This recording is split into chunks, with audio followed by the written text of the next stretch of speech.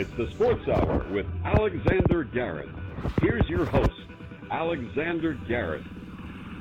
And we are back here on the Sports Hour, and thank you to my stepdad, Vic, there for doing that intro. And you know, this Sports Hour, by the way, started back on WQMC Radio, the voice of Queens College, as really an afternoon show. It was basically between 5 and 6. And now we get to elevate it. It's been on the podcasting circuit for a while, but I'm so thankful that Can You Dig Sports has wanted to pick this up, and we'll see where it goes. But for now, just love talking sports with you. I love talking about New York City sports. Born and raised New Yorker. By the way, rollerblading around New York City on one leg. There is some adaptability I'd like to talk about when it comes to its sports. The adaptive sports field is something worth examining, and I'm going to do that in the coming days as well.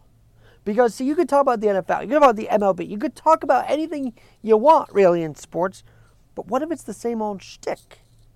What if there's other avenues and angles to sports, like the Paralympics, like adaptive sports? Do you know, for example, there's sled hockey? For people with disabilities, you can literally get on a sled and play hockey with real hockey sticks. I've actually experienced that. And I'll get into that more. You could do adaptive football. A friend of mine, Anthony Fitzgerald, has a big adaptive sports ongoing at Eisenhower Park in Long Island, if you're in the area. And I'm sure in your area, too, they have these miracle leagues for baseball. They have these different adaptive sports for even the blind who can actually hear when the pitch is being thrown so they can hit it. It's very cool. We'll get to all of that in the coming days as well, because it means a lot to know that kids with disabilities could adapt in sports. And one of the biggest things that I could tell you is, if you ever wanted to see that, come out to the Games for the Physically Challenged, now called the Nassau County Victory Challenge, in Long Island, Nassau County, Mitchell Field, New York, Uniondale, right across from the Nassau Coliseum. There you'll see kids in power wheelchairs, regular wheelchairs, pushing themselves to the finish line on the track at Mitchell Field. You'll see them do track and field. You'll see them do even wheelchair basketball. They do ping pong. And the coolest part is, if you know someone with a disability, or if you want to be involved, you can. You can volunteer at these games for the physically challenged. So I would highly recommend you check that out if you can. And by the way, I'll give you an Instagram for that. NC Games for PC, NC Games for the number 4 PC, and there's a website as well. You can go visit Nassau County PC Games for more information. So that's another objective of the show, and why it's very cool that Can You Dig Sports has given this platform to a show that I feel would be unique in many different ways. In the next hour, by the way, you're going to hear an interview with someone who definitely helped pave the way for this Sports Hour with Alex Garrett, Bob Wolf. If you ever listen to old videos of the Yankees' Don Larson perfect game, he's the one that called that perfect game in 1956 with the Brooklyn Dodgers, October 8th, 1956, an unforgettable date. And he also called the greatest game ever played between the Colts of Indianapolis and the New York Football Giants at Yankee Stadium, actually. So I got the chance to be mentored by him for years, and he would always come out and support, speaking of adaptability, the Henry Viscardi School, which is a school for kids with disabilities, and they do a sports night gala every year. And through that, I got to meet him, and I got to see him at Yankee Stadium. And he said, why don't you call me up, and I'll mentor you, basically, and I'll talk with you. So he talked to me almost every Saturday about different styles of radio talk show, of play-by-play, of even live reads. So I'll get that interview up and running in the second hour as well. But before this hour is done, what are your thoughts on the fact that Cam Newton got cut? I mean, look, this opens the field, I think, for a very, very level AFC East. Okay, Josh Allen is a beast, okay, and he will most likely help the Bills win again. Because I don't know what Mac Jones is going to do as the rookie. By the way, do you know Cam Newton in 2020 had a passer rating of 82.9 for the Belichick run Patriot offense? Pretty impressive considering he only had 8 touchdowns thrown and threw 10 interceptions. But I just don't believe Cam was able to conform to what Bill Belichick wanted. I think that Tom Brady, for all the flack that he got, one reason why he was successful and is successful, was successful in New England, is successful in Tampa, is he's a student of the game. He would take his reps. He would talk with Belichick. He would be on the sideline with both Coach Belichick and Bruce Arians.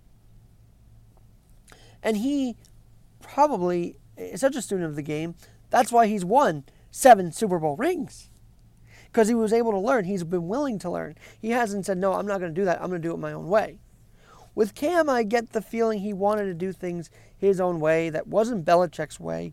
And at the end of the day, is that really going to work? Was that really going to work? I mean, this Jones and Newton battle was basically all preseason long. And Mac Jones, the freshman in the draft, freshman in the NFL, if you will, the draftee, got the nod and gets the nod against for the Patriots in Week 1 after cut day. And this now has a feeling of everybody being young.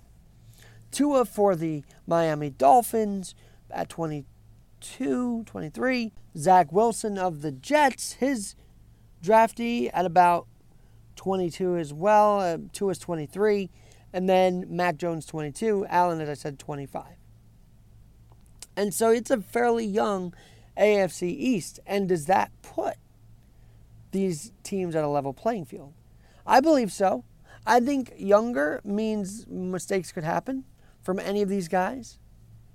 I think that it makes it more competitive because the youngers, when you're younger, you're more competitive to be the best. And I think we're going to see that play out. It's also going to be about management and who's coaching all these teams. I mean, for the Jets, you've got Robert Saleh, who's fairly young, hired from the Niners. And maybe youth will be good to get through to this younger quarterback, Zach Wilson. Kept saying Zach Williams, my fault, Zach Wilson. And for the Patriots, obviously, you've got a leader in Bill Belichick who likes to develop young talent. And, he could have been a Jet coach. You know that story? He could have been a Jet coach. Was it for a day, then he quit. After he basically was going to be a successor to Parcells, if I'm not mistaken. He was on Parcells' giant defense team, which helped win in 1986. But but Belichick could have been a Jet coach moving forward, but he was only there for a day and then he left. And now at New England, obviously, he's won all these rings, and he coached Tom Brady, and I believe coached him. I don't believe Brady took his own cues. I mean, he did after he got used to it as a veteran, but, he was always learning under Bill Belichick. So Belichick has the youth to work with now, and we'll see how that flies for New England. In Miami, you've got Brian Flores, who actually was an assistant coach for the Patriots under Belichick for 10 years, 08 to 18. So he knows his AFC East. He knows Belichick playbook. And he might be able to help Tua along here. I mean, I don't know. When Tua hurt himself and said he still wanted to draft, I thought he could have taken another year under Nick Saban in Alabama, but he decided to go to the draft, and he was drafted by the Dolphins. Now Flores comes in. I think for Miami, you got to have some hope here because Tua is young and he's still recovering, and he can recover from an injury like that. But it is about the coaching in the situation. With the Bills, I mean, Josh Allen is becoming a vet in his own right, but he's had help coaching-wise too. He's got Sean McDermott up there, who, by the way, was an NFL top 10 head coach last year, and why not? The Bills getting their first postseason, winning their first postseason game since the 90s. Pretty big deal. And then, of course, against the Chiefs, that was not an easy game against Mahomes. And Allen kind of looked lost. Mahomes was Mahomes. Of course, he looked a bit lost, but he still managed to make throws from his knees, even when losing against Brady and the Bucks. He still made that incredible try. I mean, those incredible tries from his knees across his body. But Allen, yeah, he is going to be expected to win the AFC East. There is no doubt about it. Considering they did it last year, considering that they have had a rise up and up to get to the postseason and win a postseason game. Now you got to get further in Orchard Park, New York. But it's all going to be coaching. I think these guys younger are going to be, whether they listen to their coach or not, are they going to be stubborn or are they going to be quite learned of the game at such a very young age? Mac Jones, Zach Wilson, 22. Allen, 25. And Tua, 23 years old. Can you dig it? I might say that a couple times because I just love the name Can You Dig Sports. And this is the Sports Hour with Alex Garrett. Now, I was talking about adaptive sports earlier. Yes, the Paralympics in Tokyo. We actually ended up outshining in the gold and in the medal count in the regular. In the Paralympics, however, China's had 132 medals in the Paralympics, which also have taken place from now up until September 5th. And they do wheelchair basketball. They do, again, the swimming. They do running. Oscar Pistorius comes to mind because he actually was not a Paralympian. He was a regular Olympian, which is why his run was so special in Rio. Of course, we all know what happened after that. But, in Rio, he just shined. And it's a shame what happened to him after that. As someone who tried the prosthetic leg, didn't like it, started to rollerblade on one leg, to see this man become an Olympian with no legs but 2 prosthetics and do well, that's a big story. Only to see that he was abusing his girlfriend, he had put a gun to her. I mean, it was an awful situation that Pistorius found himself in. A very unexpected one. And it just totally ruined all that he achieved in Rio. But the Paralympics are a different kind, obviously. And I would throw in there with media, a place where disabled stories are highlighted. They actually interviewed a Paralympian as they caught up with Brian Barton on their platform with media. You got to check them out at with media and at with, or their website with-media.org. You'll find that interview with him there. Would love to get some Paralympians on here before the actual Paralympics are over. There's about a week left because it ends on September 5th, this Sunday. So closing ceremony is this Sunday. And you're always wanting to root for the USA, even if it's Paralympics, right? You gotta cheer on USA and support them any way possible. And working down in 111 Broadway, the Canyon of Heroes, by the way, the last time there was a Canyon of Heroes sports event was when the women won the World Cup in 2015. That was special. They went to City Hall. They got the whole big streamers and the confetti out for them. And then they really opened the Canyon of Heroes for these guys, and well-deserved. These ladies, I should say, well-deserved for them. This year, they did not fare as well in the Olympics, but again, it was a very different field. And, I want to get to this for a minute, because while we're on the Olympics, Simone Biles, this was a story that everybody talked about. And I agree, she deserved to take her time off for mental health. Look, you're expected to perform under pressure no matter what on a regular Olympics year.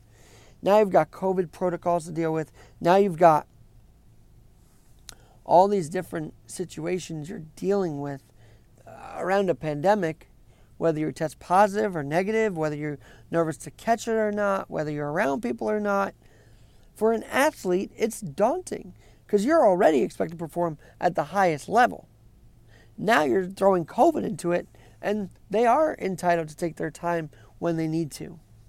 So Simone Biles, I agree that you need to take the time. Just like I agree if any of these pro players, like a Mike Trout, wanted to take more time off after his injury. Because playing in COVID is so unusual and not ordinary. It's out of the ordinary. So I say kudos to Simone Biles for taking her mental health days. We'll see what Osaka does here in the U.S. Open. Naomi Osaka, the tennis star, who of course walked away from Wimbledon in media and withdrew from Wimbledon. By the way, Simone Biles did come back, and win a bronze in one of her events. So she didn't totally leave the Olympics. She did compete in one and got a bronze in it. So she worked at it. And kudos to her for doing so. And then Osaka here in the U.S. Open. We'll see how she does. Obviously, Serena Williams taking her time out. But these players with mental health issues, and whether or not ripping the bong for Michael Phelps did him in as a public icon, I think what he should be most noted for is not only for his amazing swimming performance, but also for the fact that he knew when to call for help. He was, according to him, suicidal. And some of these athletes have a dark mind because they need to play, firstly, and they want to perform so high at such a high level that, your mental state can get messed up. And I think for Michael Phelps, he addressed that mess up, got himself better, even reached out to Ray Lewis, in this for help. Created an app, I believe, to get help for regular people as well. So it goes back to the beginning of this hour. You're booing these players. Some of these guys have an issue mentally that they check out if they're booing them. They're not built to be booed. They take that very tough. And I'm not saying ease up on them entirely, but understand that there's a mental health component to all these players. Because they're already beating up themselves. Now they hear it from the fans. Of course that's going to get them down. Does it give them the right to act entitled and say, we're going to boo you back? No. But it just shows that there's some fragility there that we have to discuss and actually honor. Not tear to pieces. That there are some fragile psyches of players when they are at their best, performing at their best, or trying to be at their best. And I think that it seems like Javy Baez, Lindor, Villar, they're all fed up with this. And wouldn't you be? If you're up there trying your best and you get booed every time, even if it's not a crucial situation, I think that's daunting.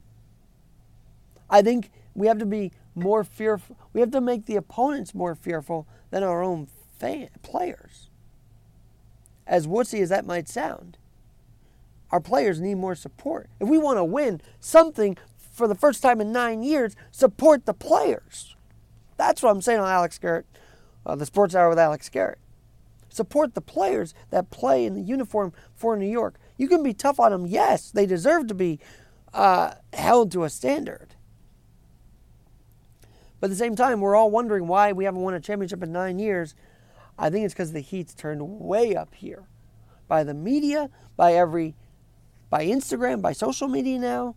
Everybody's reacting on different things. I remember when Aroldis Chapman was struggling, and he was a defiant poster, saying that his story is not over with. And you know what? He's showing that too. And we'll see where his rest of the season goes. But these guys take it under the skin. And if it didn't get under their skin, I think it would be worrisome. Because that inspires them to be better, I would hope. And not just do thumbs down, but actually do something better for the city of New York. But Zach Wilson, Daniel Jones, just a couple of guys, as the NFL season comes around the corner, that will be facing fire from our fan base in the NFL. Especially now that the AFC East is mixed up with this Mac Jones appointment to be starting QB. And the fact that the Cowboys are eyeing Cam Newton with Dak healthy, but maybe not all the way healthy, We'll see where that goes. That could impact the NFC East. So this move impacts New York football, most likely not just him leaving New England, but a possible addition to Dallas. We'll have to see how that plays out, what Jerry Jones does. But in hour two, did you hear about the high school that lied to ESPN? Did you hear about that? Only to be blown out 58-0. I'll tell you about that at the top of the next hour. It's going to be hour two of the Sports Hour with Alex Garrett, the very first show.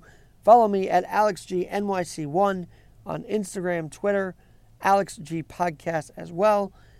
And, you know, if you want to check out all my other podcasts, you can at Alex Garrett Podcasting on Apple Podcasts. The Sports Hour has its own section there as well. But we talk about adaptability, we talk news, we do talk sports, and that's where I'm bringing that fire here to Kenny Diggs Sports Radio. And again, thanks to the Real Leel for welcoming this show on board. I'm Alex Garrett. We'll be back at the top of the hour with more of the Sports Hour with Alex Garrett. Around the nation and around the... It's the Sports Hour with Alexander Garrett. Here's your host, Alexander Garrett. And welcome inside to the Sports Hour with Alex Garrett. I hope you're doing well.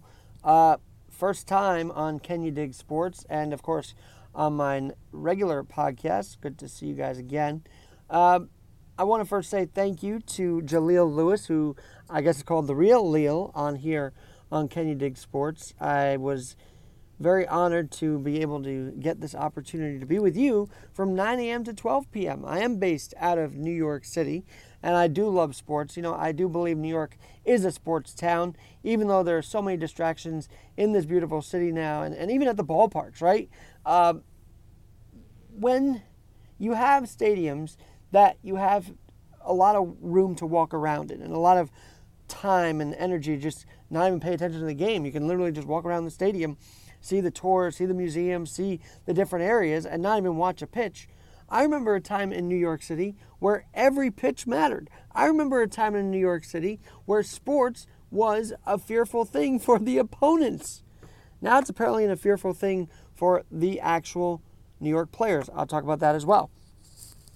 But growing up around New York City sports, it's been fun. Obviously, in 9 years since 2012, we haven't had an actual champion since the Giants.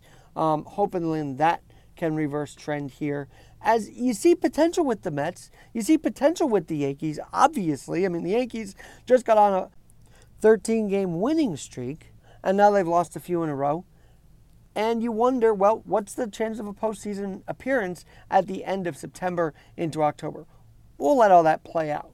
But there's no reason why the Yankees shouldn't be in the playoff hunt. There's no reason why the Mets should have dropped off the way they have in the NL East. And I'll be talking about stuff like this. Personally, I want to just say thank you to all my family, my friends, and all those in sports who have really paved the way for the Sports Hour to grow. And I'm thankful every day to them. I'm thankful to the Lord to get up and be able to do this for you guys. And here we are.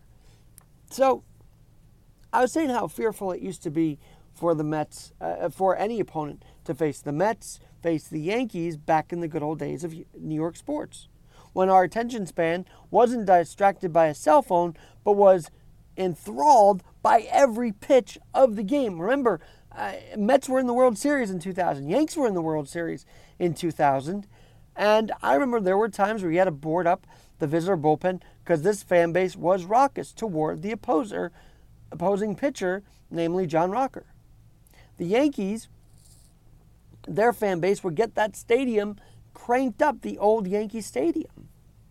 But now it seems the fear is within actual New York City players, namely Javy Baez.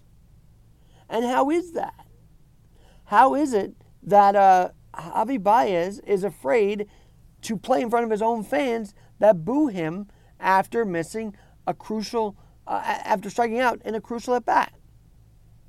Because to me, this guy's getting paid to play, getting paid to hit the ball, not have, according to 538, which is a polling center and a statistics center, not have a 33% strikeout rate. That means Javy Baez is at a 1 out of 3 at bats of striking out every one of 3 at-bats. That's unacceptable. And since the trade deadline, the Mets, I've been told, are about 8-19 since even getting Baez. And that shows how wild this trade deadline has been. How is it that Javy Baez, one of 3 former Cubs now, all that were dealt at the deadline, Chris Bryant to the Giants, Anthony Rizzo, we've seen what he's done with the Yankees. He's been pretty successful.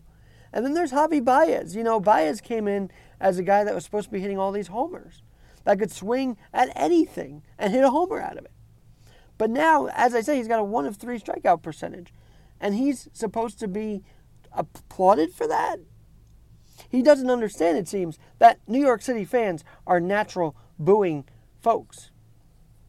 We are a naturally run out of town, any player that doesn't do well kind of city.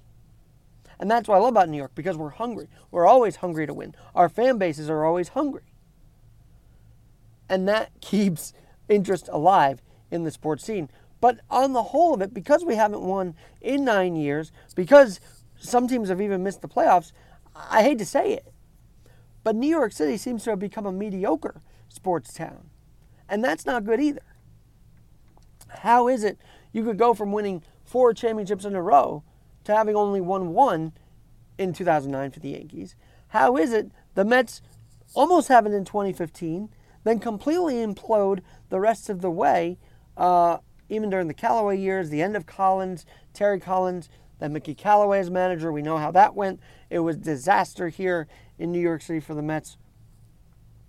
And so we also have the Knicks. We have the Knicks, who actually got to the playoffs for the first time since 2013. Got outmatched by the Hawks. Was a gritty series, but where was Julius Randle? Where was Randle? And how is it he could get an MVP, but then completely, mess up during the postseason and really not be there? Same with the Nets. The Nets had a 2-0 lead against the Bucks, and all of a sudden they go back to Milwaukee. Kyrie gets hurt. Was it intentional by Giannis? We don't know. But the end result is Kyrie's missing the rest of that series after helping them get to 100-plus points in Game 2. KD just kind of missing that shot, making that shot, but it was a 2-pointer, not a 3. And then Joe Harris completely invisible after Game 2. Very frustrating for the Net fans. And in hockey, mediocrity. The Islanders are trying to get out of that mediocrity. They've got the coach, Barry Trotz. They've got the GM, Lou Lamoriello. They only needed a healthy Anders Lee, and I think they would have been able to push past the Lightning, but they got knocked out by Tampa for the second straight season in a second straight playoffs in a row, leaving many to wonder what's next. Leaving many to wonder if they had a healthy Anders Lee, could they have gotten there? And then we look at the Rangers. They had to get rid of David Quinn. They got rid of their coach, and what's very interesting about that is Quinn actually was not the first to be fired. See, in a mediocre city, you want all the best talent you can get.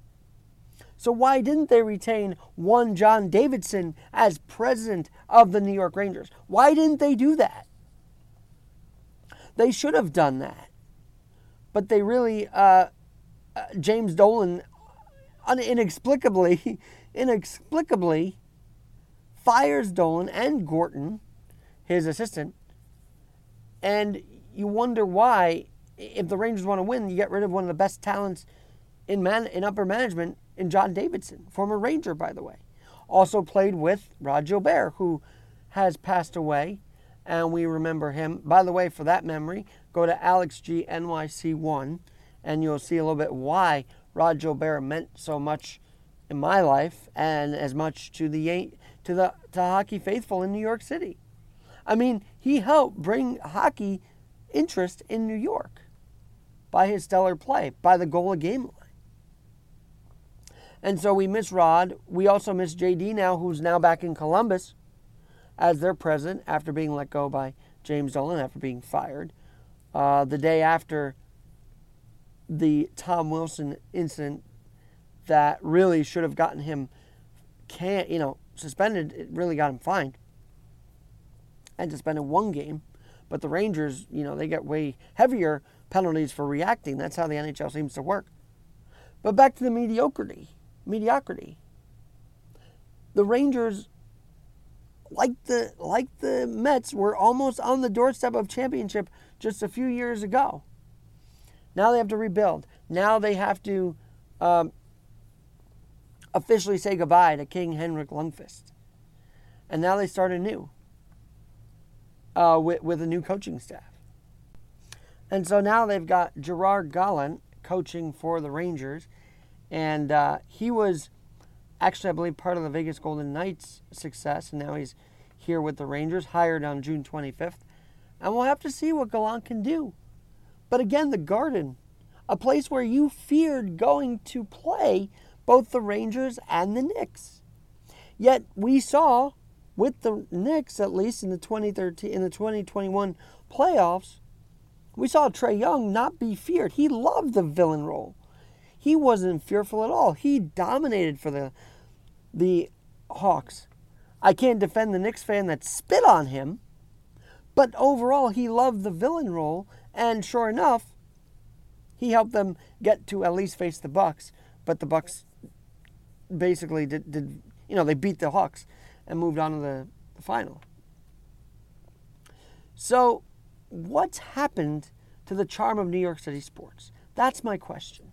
And you can answer it by emailing me at alex@alexgnyc.com, alex@alexgnyc.com. What happened to the charm of New York City sports? How did we become the pinnacle, the top, the biggest sports town of all, to now really feeling middle of the pack?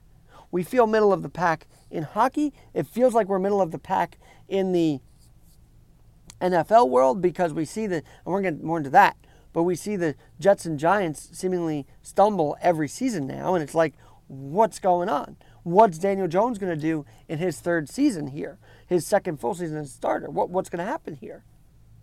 What are the Jets going to do? Cam Newton being cut, big deal there, and a new coach as well on the Jets sideline. What is Soleil going to do besides, take a paratrooper to a Knicks playoff game with using taxpayer dollars?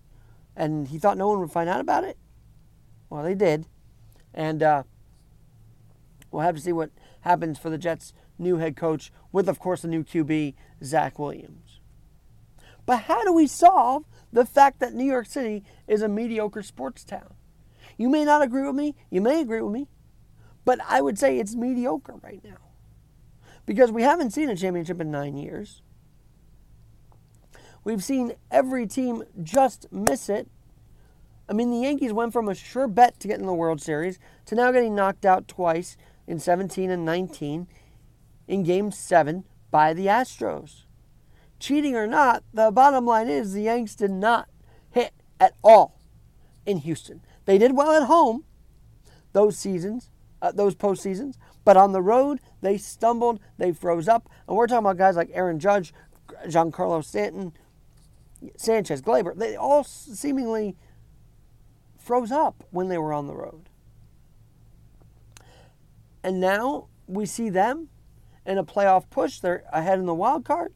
They've had a bit of a tough road trip. They had the 13-game win streak snapped by the A's before it got to 14. Then they lose 2 there. They've struggled a bit in Los Angeles Angels of Anaheim. And then, you could say, well, they come home to face the Orioles. But I've seen the Orioles beat up on the Yanks this year. So it doesn't feel like a sure thing. And I hope I'm wrong, but it doesn't seem like there's a sure thing for the Yankees right now, a sure path to even the playoffs, even though they're up 2.5 or so in the wild card. Boston, the Rays, I think the Yanks like seeing that matchup right now as they try and gain more ground in the wild card because, let's face it, the Rays just keep winning. They look like they're going to be on pace for the division winner. Of course, they won the American League in the shortened 60-game season last year. And then they went and lost to the Dodgers in the World Series at Globe Life Park, or Stadium in Arlington, new home for the Rangers. And then, as I said, the Mets, they're under 500. They're now seeing a team that has a cabal against the fans. You're seeing Javy Baez. You're seeing Francisco Lindor. You're seeing Kevin Villar. You're seeing these guys say, we're going to do thumbs down because the fan base is making us struggle by booing. Get used to it, guys. You're not going to perform well. You're going to get booed out of town. You're going to get booed out of town. So I would say, before complaining about booing, before trying to give it back to the fans their own medicine, I would say win more. And stop acting like beating a Nationals team that you should have beaten. And you almost could have beaten former National, now Dodger, Max Scherzer a week earlier in Los Angeles. But with the bases loaded in the 5th inning, you strike out. I think J.D. Davis was the one that struck out with the bases loaded in Dodger Town. And we're supposed to, as a fan base, be accepting of your struggles. But New York City is not built that way. We don't accept struggling. We boo it. We want it out of town. We say, what did we sign this guy for? We call up talk shows and the same talking points over and over on sports talk radio. That's what New York fans do. They have public pressure here. And I'm just surprised that, they're now making excuses for why they're struggling and using the fans as an excuse. I joked on my actual podcast, the Sportshour with Alex Garrett, that, this team already had a Met give a gesture to the crowd. Remember when Mr. Met gave the finger to the Met fans? I wondered if the Met players would adopt that as well in their next routine when they get a big homer. That would be something. I don't think they will. I think that Steve Cohen, the owner of the Mets, who tweets about his own team as if he's a regular fan, which you got to like about the guy, by the way. But he and Sandy Alderson teamed up, and, they basically don't want to see this anymore. And maybe, just maybe, the Mets will listen. And they face Miami, and, that's a series that they should be able to do well in. But overall, booing your fan base? Are you kidding me? Would that fly anywhere else? I don't think so. I don't even think Boston would boo their fan base like that. It's just immaturity. It feels like entitlement. It feels like, give us a break. Well, when you strike out with bases loaded, there is no break. When you strike out against Miami, in Miami, your first road trip as a Met, 4 to 5 times in one game, there's no break given to you. That's not how New York City works. At the same time, I say all this, I do feel that the tenacity of the city has diminished. Yeah, the fan base goes to the games, but do you hear sports talk as much around the city? I don't really hear guys bantering back and forth on subways as much. Oh, what's happening with the Yankees today? I felt that at one time, no matter where you were, no matter who you were talking to, sports was on everybody's mind, everybody's lips. Everybody's like, what are the Yankees doing today? 1998, most wins, 125, and everybody was on the people's minds. Now, with this iPhone getting updates daily, is it too many updates? Because are we just worn out by the updates? Are we just too distracted by the phone to even talk to each other about sports? I feel like sports talk in New York has transferred onto Twitter, which can get pretty ugly, by the way. And it shouldn't be. It should be a forum that everybody can speak at. But, you got the trolls on there. You got the idiots. You got the guys that think they can do it. You got the armchair quarterbacks, right? You got the armchair quarterbacks who think what they think. Who think they can do a better job than, say, an Aaron Boone, a Luis Rojas, a Robert Saleh of the Jets, head coach of the Jets, could do better than, Barry Trotz, who's won the cup with the Capitals and has almost brought the Islanders to the Stanley Cup twice. That Twitter thinks they can do better than all these people. Can do better than Joe Judge. You know, why is Joe Judge, by the way, being criticized for making his players run after scrimmage if the scrimmage isn't to his liking? What happened to that kind of discipline? Why is that discipline too tough now for these 300-pound guys? Someone answer me that. Joe Judge has these guys run, and all of a sudden that's a big issue? He can't have them run to make up for not doing well in practice?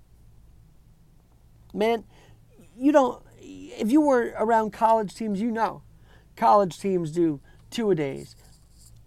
College teams have schoolwork to deal with. These guys don't have schoolwork. Their work is the football field. So if they're not happy to do more work on the football field to get better, I have no idea what to tell you. Are they really cut out to be a football player then? Are they really cut out to be a football player? So all these fans on Twitter think they can do better than all these coaches combined, and it just gets tiring. It's almost like, why don't we just log out and watch the game and see how the games unfold day in and day out, week in and week out? And I'm booing when they're at the stadium, actually, because we know attendance has declined, right? I got the stats right here. Despite a new owner, the Mets are actually averaging 17,000 a game. So fans are not coming out as much as they did in 2019. I get it that you got COVID still, you got those issues. It's a beautiful day out, though. And the fan base, when I was there earlier in the season, when they were in first place, the energy was electric. But 17,000 a game, as an average, in a full year, that shows interest is being lost. So you're basically booing 17,000 loyal fans when you do that. But the booing won't just stop at Citi Field. I believe that when Zach Williams of the Jets throws his first interception, he will be booed. He will be booed. And if Daniel Jones does something erroneous in his first game against the Denver Broncos a week from Sunday, 4:25 start, oh man, the fans are going to be ruthless. Because that's the kind of town we are. The kind of town we are is we want success every down, every snap, every possession. And if we don't get that basket at the end of the floor, if we don't get that home run, if we don't get that game-winning run, if we don't even get that first down we need, you're going to hear from the fans. That's just New York. That's just sports. Where I have an issue with the fans is when they start going from the verbal to the physical. And for what it's worth, fan base, you should be really thankful, and I don't care where you're at listening to this right now on Can You Dig Sports. You should be thankful that these guys are able to play in a pandemic. They put on 60 games last year in the NFL, in the MLB. Sorry, my apologies, in the MLB. They put on whole football weeks without fans in the crowd, by the way, for us to make sure we still had entertainment known as sports and something to talk about while the depressing COVID-19 continued. So as far as I'm concerned here on the Sports Hour with Alex Garrett, booing to an extent, but also be grateful for these guys. And be grateful to the point where you don't throw at anybody. Not even an opposing player, because let's face it, they may wear the jersey, but they're still human beings. And these human beings have basically risked a lot to play.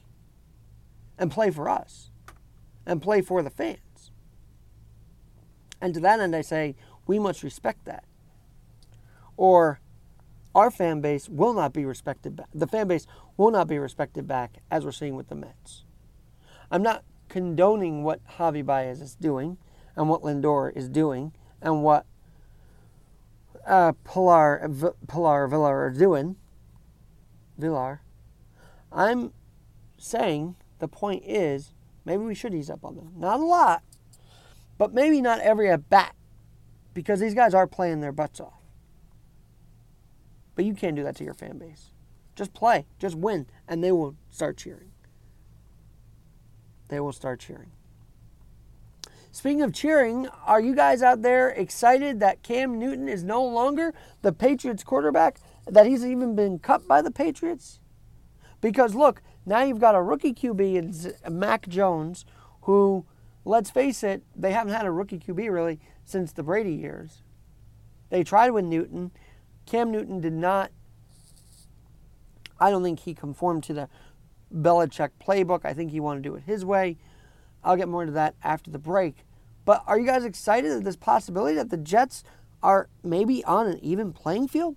We'll get into that and so much more on the Sports Hour with Alex Garrett. You're hearing it not only on my own platform of Alex Garrett Podcasting, but you're hearing it on Can You Dig Sports Radio, part of the Jukebox Radio. And we'll be back on the Sports Hour with Alex Garrett.